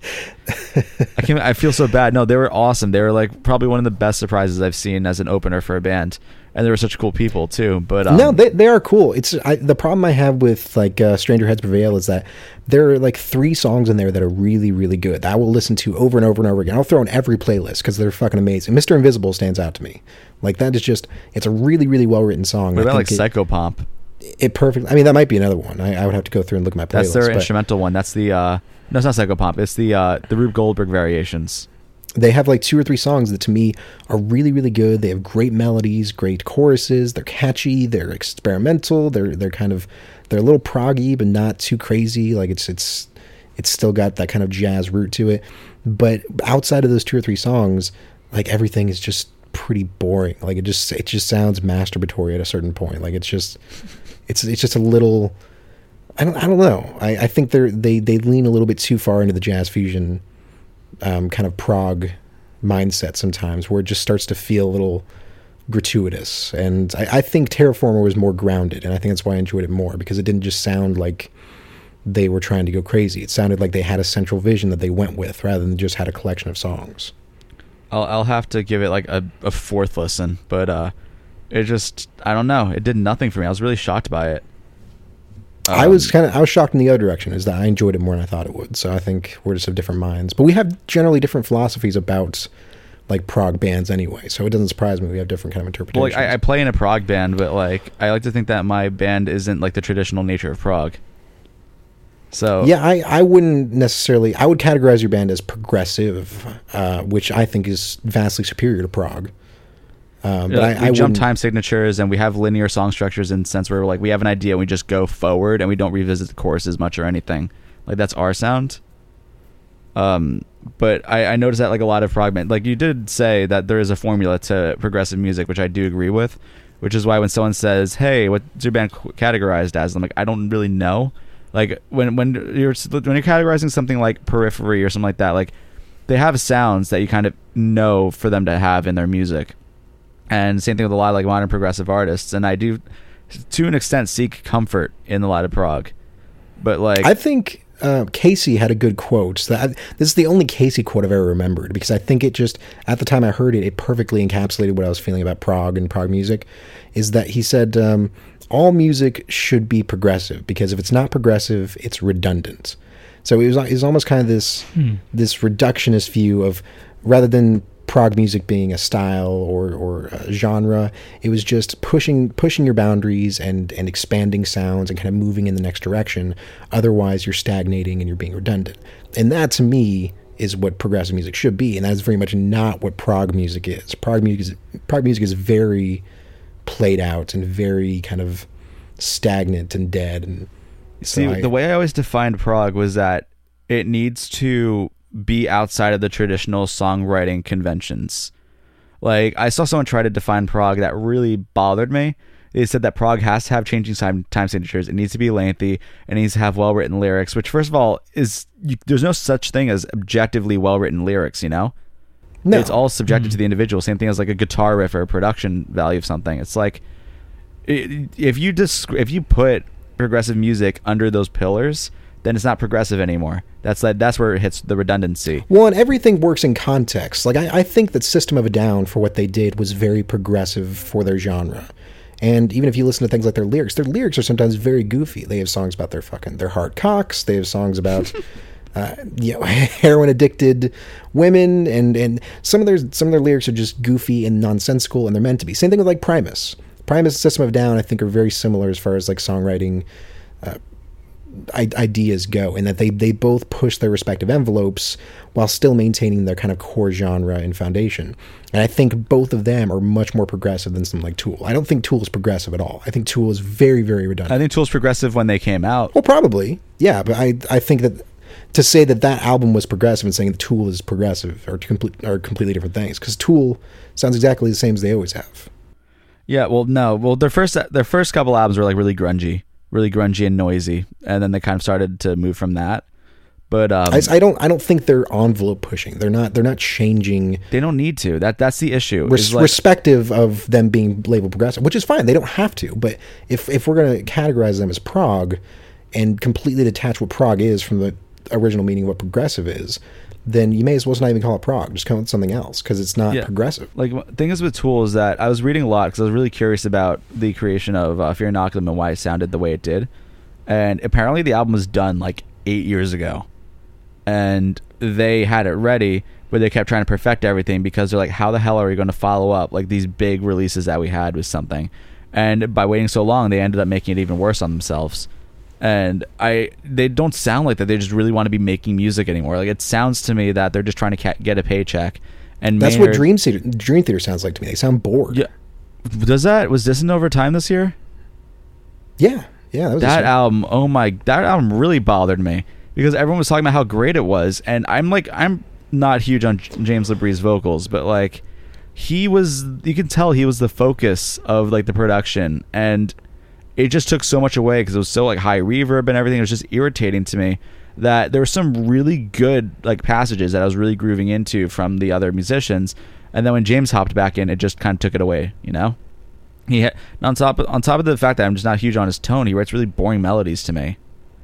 So people like Parade's like Metropolis 2, and I just can't. I'm completely disillusioned by Dream Theater. Like they haven't really made anything that connected with me in a long time. And even the things that did connect with me were probably just a product of the kind of musical culture that I was within. And I don't think if I went back and explored it again that it would still resonate with me. They have a handful of songs I like, but I think that Haken basically is the modern Dream Theater, and they do a little bit better too. I think that's kind of where I'm sitting with that. Haken's just kind of like, because Dream Theater I don't think that they would. Someone said this was really interesting, that Dream Theater wouldn't really give a shit about being a modern progressive band and the modern progressive artists if it wasn't for John Petrucci having a nephew in Periphery. I didn't even know his nephew was in Periphery, but cool. Yeah, Jake Bowen, one of their guitarists and who does a lot of the electronica aspects of it, is in Periphery, and it kind of makes sense to me to a degree. Like, because it sounds like that they just kind of want to do what they want to do, but they have like their fan base that really wants other stuff.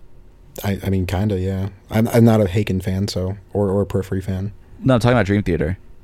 Oh, we're back to Dream Theater. I'm sorry. I said Haken's doing a better modern Dream Theater, but I'm saying that Dream Theater, I think that they want to go down a separate route and do more creative things, but they are being hindered more so by their fan base and their expectations. Yeah, well, of them. I think that's the trap that a lot of like older bands fall into, is that they've been doing this too long to just completely switch it up, because their fan base has been around for one sound for so long that they can't really, like, they're kind of prisoners of their own success.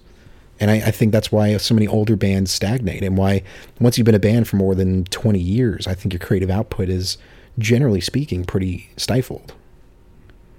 I mean, unless from the get-go, unless you were like Radiohead or something, and Radiohead can fart into a microphone and everyone, including myself, would laud it as a creative masterpiece. Like, if you're a band that had a particular style and you've been doing it for more than 20 years, you can't really deviate from it. Well, Rue, what's your stance on prog? What does prog mean to you? Prog. See, it's weird because for me it feels like such a diverse thing, because you've got like the prog of the 70s, you know, comparing to the kind of what we kind of define as prog today, which is the much kind of more, in my mind at least, the much more heavier kind of thing that you would get in, say, the American scene for the most part. I know there are British bands like Haken and so on, but prog, it's I think that quote from Casey pretty much is quite, it kind of echoes what I think of it, in that it is kind of going beyond and transcending just traditions, you know, songwriting traditions and conventions. I think it's all about trying to really push for what's not been done before. And I think compositionally it's getting slightly more difficult nowadays, which is what I think like nowadays I think prog is more focused on the timbre, on the actual sound design and you know, that aspect of the arrangement, rather than kind of where it used to be focused on mainly on the songwriting aspects of it. Yeah, I can agree that if there's only so many big ideas you can come up with. I mean, obviously music can continue to evolve forever, but eventually, as music becomes more ubiquitous and easy to create and easy to consume, things are just going to have to naturally evolve at a faster pace than they used to. So I think even the label of progressive is kind of redundant in itself, in that every genre can be progressive. You can be... Well, I mean, I would consider the new Bring Me the Horizon to be progressive. Absolutely. I think that's a million times more progressive than almost everything that's in the prog genre. So I think prog has kind of cannibalized the label of progressive in a way that doesn't make sense to me. Like that would be like calling Slayer a country album. Like, let's say country somehow got turned into sounding like Slayer. That label would still apply to Slayer, but it wouldn't really make sense relative to its origins and to what you would expect from it. In that country, look at like Black Sabbath. Are they metal or are they classic rock? You know? Yeah. Well, I mean, we could genre argue all day, but I think at the end of the day, genre labels are pretty reductionist by nature. But prog in particular bothers me because it describes this very specific action, And by even identifying core tenets of progressive music, you've almost completely stripped it of its meaning. And so that's what annoys me about prog, is that especially prog fans, they act like they're so enlightened and that they're so kind of worldly, and they act like they like so much because progressive music does so much stuff, and it's such a vast and huge genre, but it's really not. It's very narrow, and they borrow from each other so much, and they're very fickle fan bases, and prog just annoys me. I want to shoot them all into the sun. See, I think the modern descriptor that is what prog used to be would probably be avant-garde.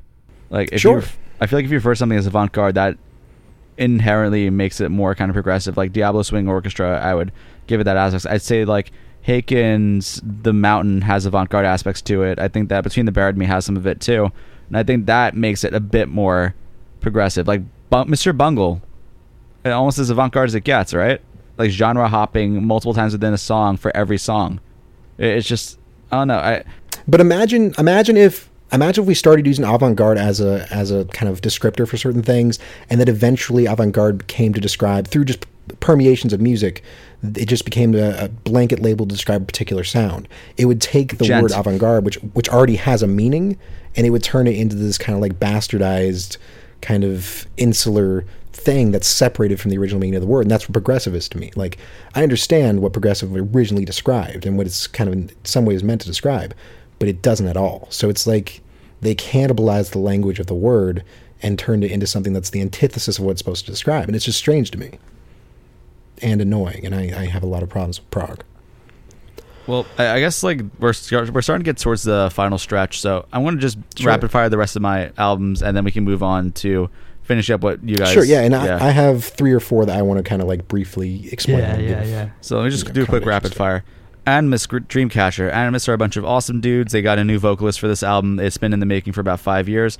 The last album is one of my all-time favorites. This album, each track I believe is about a different horror movie or a story or a book or something. And I thought it was really interesting to listen to. It was pretty fun. And specifically the songs, I think it was called My Becoming, and I also really like a few other tracks on this album that's just really, really fun to listen to. Whitechapel, The Valley.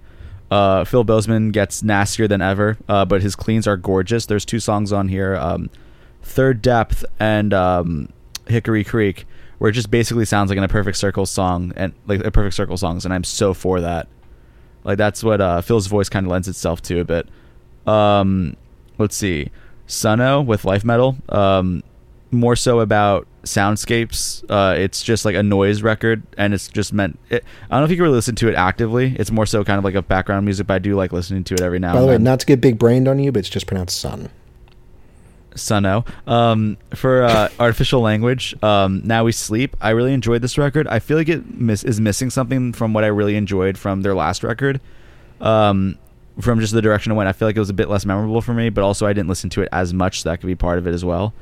Let's see. This album I barely remember. I remember it being like a black metal record. It was like Mispyrming, Mspyrming, words. This album's pretty cool. Allegian Apostosis is just typical Allegian, if you know what you're in for with that. Umpful, As the Waves Cover the Sea, that was pretty cool. That's more of an avant-garde kind of prog sound. Chakran, I liked. Elo's Union was more like or Ilo, I think it's pronounced. It's kind of like a hybrid between like Dream Theater and Haken, but it's not fully there yet. I think that with their next record they can become a little bit more. North Lane's Alien, they went more kind of 90s sounding. It's like 90s Matrix sounding gent and metalcore. I thought that was pretty cool.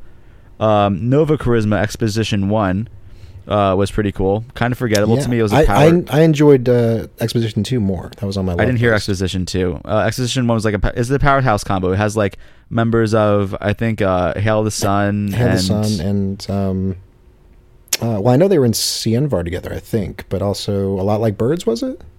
Yeah, I think this is a really cool album, a really cool like collection of songs. Yeah, no, it's definitely a project to keep an eye on, because pretty much Donovan's just a very talented vocalist, and he's an interesting musician. So I think anything Donovan does is worth keeping an eye on. He's definitely going to be big in the industry. Oh yeah, it was fun. Let's see, I already spoke about Contortionist. Unprocessed Artificial Void, really good guitar work, like incredibly good guitar work in that album. I really enjoyed that.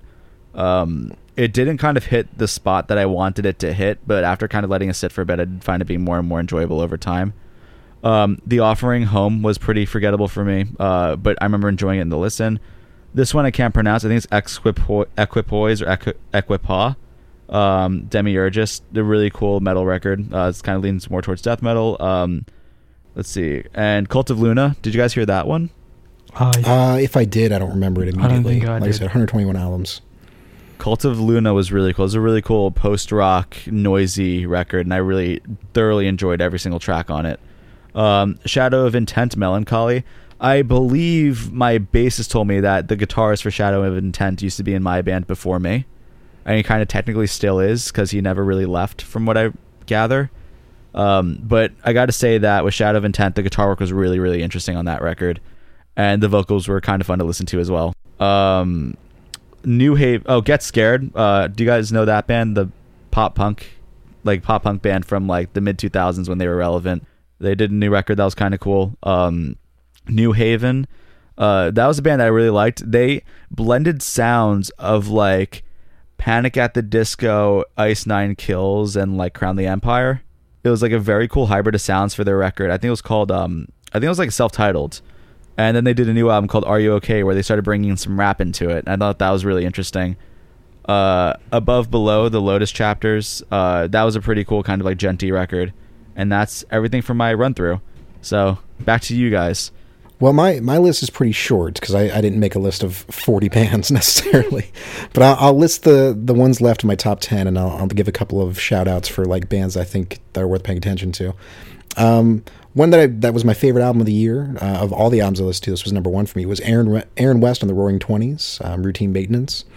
It's this really good folk kind of concept project where the singer from the Wonder Years basically has this alter ego of Aaron West, and he tells a story of, over the two albums they've done so far, about falling in love with a woman. They get pregnant, she has a miscarriage, and then their relationship falls apart, and there's a lot of kind of themes about depression and substance abuse and things like that. It's a really good album, and despite the themes sounding so dark, it's got a very light sound to it. It's my favorite happy sad album, in that it may be a little depressing in theme, but it's got this kind of energy to it that makes you feel like this guy's just rolling with the punches, and he's really just doing the best he can. So I highly recommend that album more than anyone else this year. The Arcadian Wild, it was kind of a bluegrass folk album. It's really, really good. They have a lot of supremely catchy melodies. You'll find yourself singing along and you're getting it stuck in your head. And the bluegrass feel is done kind of very seamlessly, and it incorporates some pop and folk elements. So it's also very good. Amanda Palmer, There Will Be No Intermission. It's this really introspective kind of lo-fi storytelling type music. It's very performatively intimate in the lyrical content and the way the performances are done. It's usually just her with a piano. It's kind of, it has that kind of amateur quality to it, but the songs are very emotive and very deep and intro and retrospective as far as like society and some of the problems we face as human beings, personally and interpersonally. So it's very good. Black Midi, Schrogenheim, I think it's pronounced. It's just a fucking wild album. Definitely go listen to it. I can't nail down a genre. I can't tell you what it's about. Is it prog? It's not prog. Thank God. No, it's a very good album. Incorporates a lot of different styles. It's very kind of cheeky and creative. So that one's really good. Quelle Chris was my favorite hip hop album of the year. It's this really kind of I want to say kind of commentary about society at the moment, particularly from the perspective of the class that he's coming from and black people in general. Not to say that I'm the perfect consumer for that type of material, or that I can even put it into the perspective that it necessarily needs. But I found the lyrical content to be very genuine and very well thought out and very well presented. And the tracks behind it are just, they incorporate these jazz styles, and it's very swingy, and it's a brilliant album, Quelle Chris Guns. And then Lizzo, Because I Love You, was a pop album that I really, really enjoyed this year, because it kind of blends these classic and contemporary styles in a way that's very just fun to listen to. And I think it's well written and well performed. And I know Lizzo gets a lot of shit, but she made a hell of a good album. And then just a couple more for like smaller bands I think you should keep an eye out for. Waxamillion, Muttersprosh. He's kind of in the prog scene, but I enjoy what he's doing. He's instrumental kind of musician in the vein of bands like Polyphia and CHON and stuff like that, but he's very creative and very talented, so I recommend keeping an eye out for him. I think he's going to go places. And then the Morgana Phase is a really cool band that I think kind of follows the same musical formula as the Deer Hunter in their kind of trajectory, and they do a lot of cool things that incorporate elements of bands like Coheed and Cambria, the Deer Hunter. They even have like some more classic, like almost like, I guess, Panic at the Disco style stuff going on in there, but it's very interesting. They blend a lot of different styles. They do it seamlessly. So that's the Morgana Phase, and I think they're definitely gonna be going places as well. And then the last one I would give a bump to would be Brock Project, because I absolutely love them, and I think everyone should listen to Brock Project because they're amazing. But that's all I got. Amazing. What about you, Rue? What Cool. you got? So I've got only a few, not so many, but let's see. So we've got Ventura, which is an album by Anderson .Paak.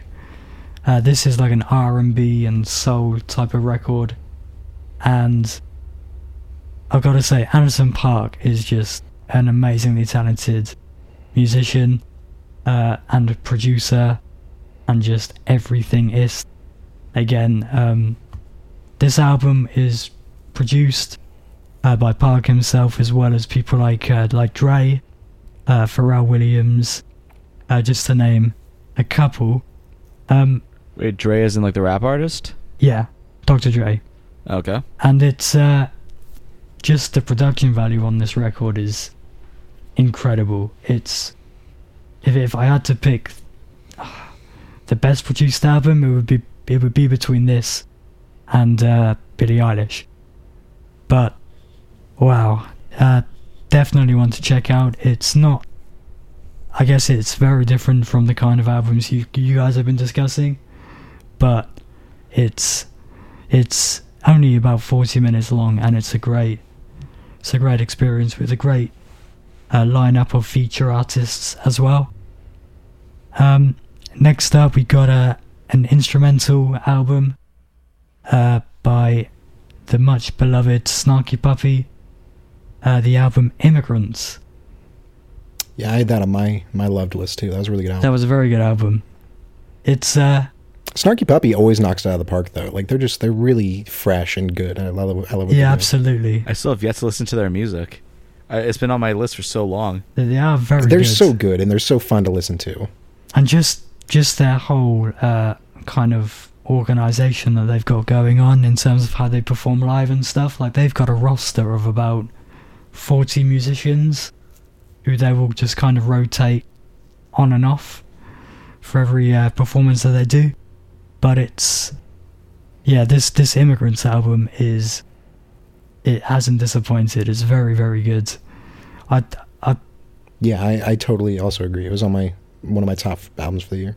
Yeah, I wouldn't say it's one of my top Snarky Puppy albums. I would still say that the Family Dinner Records and We Like It Here and Culture Vulture are amongst my favourites still, but it's by no means a bad album. It's a very good one. Next up, I was quite fond of the Jon Hill Project, Rebirth. So this one with features from people like Casey Crescenzo, and, well, to be honest, Was that this year? I believe it was, yeah. Oh my god, this has been a long year. Which one? The Jon Hill Project, the one that had it had the guy we were just talking about, Donovan from Hail the Sun. It had Casey on there. Oh, Jesus. Okay. It had Casey? Yeah, that must have been like really, really early in 2019, because it seems like it was forever ago. 11th of January. Yeah, wow. It really has been a long year. It introduced me to a lot of cool vocalists. It's a really solid album, so it's on my list. Yeah, it's got some great vocal talent on it. Like I said, Donovan from Hail the Sun, who I just kind of praised, is really coming up in the industry, and Casey, of course, is fantastic. So It's really good. Very good album. Oh yeah, Casey produced this one, right? He did not produce this one. He just did a feature. Wait, this looks very familiar. Yes, I don't think he produced it. I feel like I would have remembered that. I thought he produced it. I don't know. I think he just kind of featured on one of the songs. Yeah, he had a lot of the features were by really prominent kind of indie music figures. So it's definitely an album worth checking out because it's almost like a compilation album of the best kind of indie vocalists at the moment. Yeah, it's a really, really solid album. Anyway, that was the Jon Hill Project, in case we didn't make that clear. And then JON. And then kind of delving into the more pop side of things, I'm going to go ahead and say it. I quite liked the new Rae Jepson record, Dedicated. So did I. It was very good. Well, I mean, it wasn't on my loved list, but it was on my liked. But I really love Rae Jepson in general. Yeah, same. I think, the 2015 release, Emotion, is still one of my top produced records, I think. Well, she's just, her creative output, since she really got that one hit that was really big for her, she just, I feel like she struggled with the concept of fame, especially when she went through kind of with the iCloud hacks that she went through and stuff. I feel like she just really took that and used it. So she's really doing some good stuff. I feel like she's the better version of Taylor Swift. Yeah, absolutely. I never really got into the direction that Taylor Swift went into, but I'm a big fan of Dedicated by Rae Jepson. It's just a solid pop album, really. It's very much worth listening to. And I guess finally, I'll finish off with... Yeah, God, Rue, you've been going on forever. I'll finish off with another kind of pop band that's purely for my own nostalgia, because they were my childhood favourite band and they happened to release a new album this year. It's a British band called Keane, and it's their album Cause and Effect, and it's basically just about... all of their albums are about a breakup, but this one is a bit more about a breakup when you've got kids and stuff. It's all a bit... It's not one to listen to if you're happy. Because I thought you were in a band called Keane. Oh, no. God, no. Oh, maybe I'm thinking of something else. I thought you were in a band that had a name similar to that. Yeah, no, I'm not in a band called Keane, as much as I would love to be. Well, I'll have to check them out then. Yeah, I would definitely check out their debut album. How do you spell it? Is it K-E-E-N or K-E-A-N? K-E-A-N-E. Oh, God. That's too many letters. I've already given up. It's a good album, but it's I think the real magic is in their first two albums. But just for nostalgia reasons, I've been listening to it. It's not one to listen to if you're in a good mood, though, because it would take you right out of it. So, well, I'm always looking for good sad boy albums, so I'm totally down. I mean, if you need a sad boy thing to listen to, then Keane Keane will make you just too sad, really. Listen with caution. Yeah, Rue's pretty keen on Keane. I'm pretty keen on Keane. That's a good joke that I've never That's why heard Rue's before. quiet so often, because he's got Keane playing in his headphones. He's just horribly depressed. I'm just crying. I'm yeah. trying not to cry, man. That's why you never hear Rue during these episodes, because he's got his mic muted to cover his sobs. Indeed, my British salty tears. Are British tears any more salty than American? Oh ones? yeah. I mean, it's the salt water and rain that adds to it. Yeah, it's all the rain that makes sense. I don't know enough about tears to dispute it, so it must be true. But yeah, what a year for music. What a year for music. Yeah, I had a great time. I mean, you think I would have gotten burnt out by doing this challenge, but I discovered so much cool stuff. You did get burned out for like a couple months. Yeah, but like even that burnout was not enough to make me want to quit. Even though it kind of felt like a chore at times. Like I'm glad I did it, and I listened to a lot of great stuff. And my only regret is 100 gecs. Come full circle. I believe this is the next coming episode if the Nick Solcito episode isn't out yet. But if it is out, then the next episode should be Act 3. If it's not out, then the next episode is Nick Solcito. Mm-hmm. We are booking some stuff for this year. It's going to be pretty big, big things coming soon. We're having Stay tuned. Kim Kardashian on, man. I'm fucking stoked. Yeah, man. Yeah, I love how you reached out and she totally read your message. Yeah, no, we reached out to Kim Kardashian, and she wants to come on for Act 5 episode. So you definitely want to stay tuned for that, because that's going to be... She actually was What All Is All Should Be was written for. That's going to be interesting. I suspect that maybe this is just Kanye being mad at us for listening to something that's not Kanye, and he's doing this as a prank. But may as well give it a shot. Which, by the way, also the new Kanye album was pretty okay too. So. Oh, is it right? I gotta say though, 2019 was really cool. We got to start this podcast up, and it's been super fun. I do appreciate everyone who's been listening and giving feedback and everything. We've been working on a lot of big stuff behind the scenes that we're really excited to talk about. An announcement for an announcement, but it's been really fun. I'm really happy to be working with Hunter and Rue and Craig. But it's just nice. It's nice having these really fun co-hosts to work with and to balance with, and I'm really excited for the future episodes, and I'm really excited to hear what you guys like and don't like about the Dear Apparition podcast. Ah, that's so sweet. Yeah, and I'm also super excited to be working with Rue. Thank you. Yeah. And both of you guys, of course. No, this has been great fun, and I think we've only got upward to move. I mean, although we're reaching the end of our Deer Hunter saga, and I suspect that's what most people are here for. We're like halfway, honestly.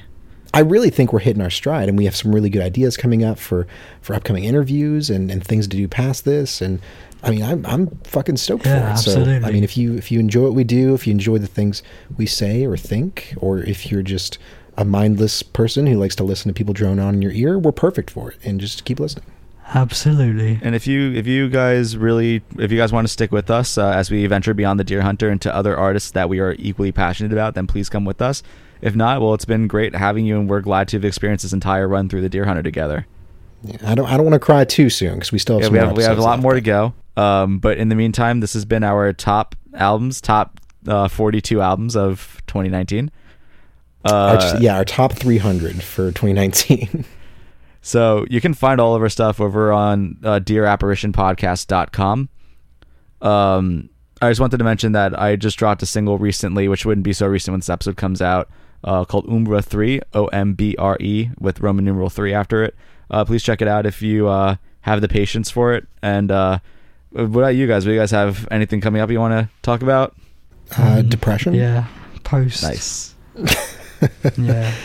No, nothing exciting. You can follow us in all the same places. If you go to dearapparitionpodcast.com, it has our socials there, or at least has our Instagrams. Just click on our faces and we're good. Yeah, just find our dumb faces and click on them. Click all over them. And smash the fuck out of those and consume the boring content that we put out individually. But no, I mean, we would love to chat with you guys outside the show, although it may not seem like it, 'cause sometimes we take a while to get back to you, but that's because we've been busy in the background. We're working on that. So if you want to reach out to us and talk about things concerning the show, or just concerning any ideas you have, or if you just have a dream or a vision in life, hey, throw it at my eye holes. I'll read it. And also just big thank you to Area 22 Productions for helping all this be a thing. So I guess with that, I mean, that wraps up this episode. Thank you guys all for tuning in. Hunter, you got any final last words? Or maybe you, Rue, with your lovely British tongue? Eat your vegetables. Get 8 hours of sleep every day. Drink lots of milk. And have a lovely 2020. I will leave off with my signature catchphrase, which I absolutely adore and try to live my life by, which is be gay and do crime. So, what a meticulous catchphrase. Thank you. Have a great one.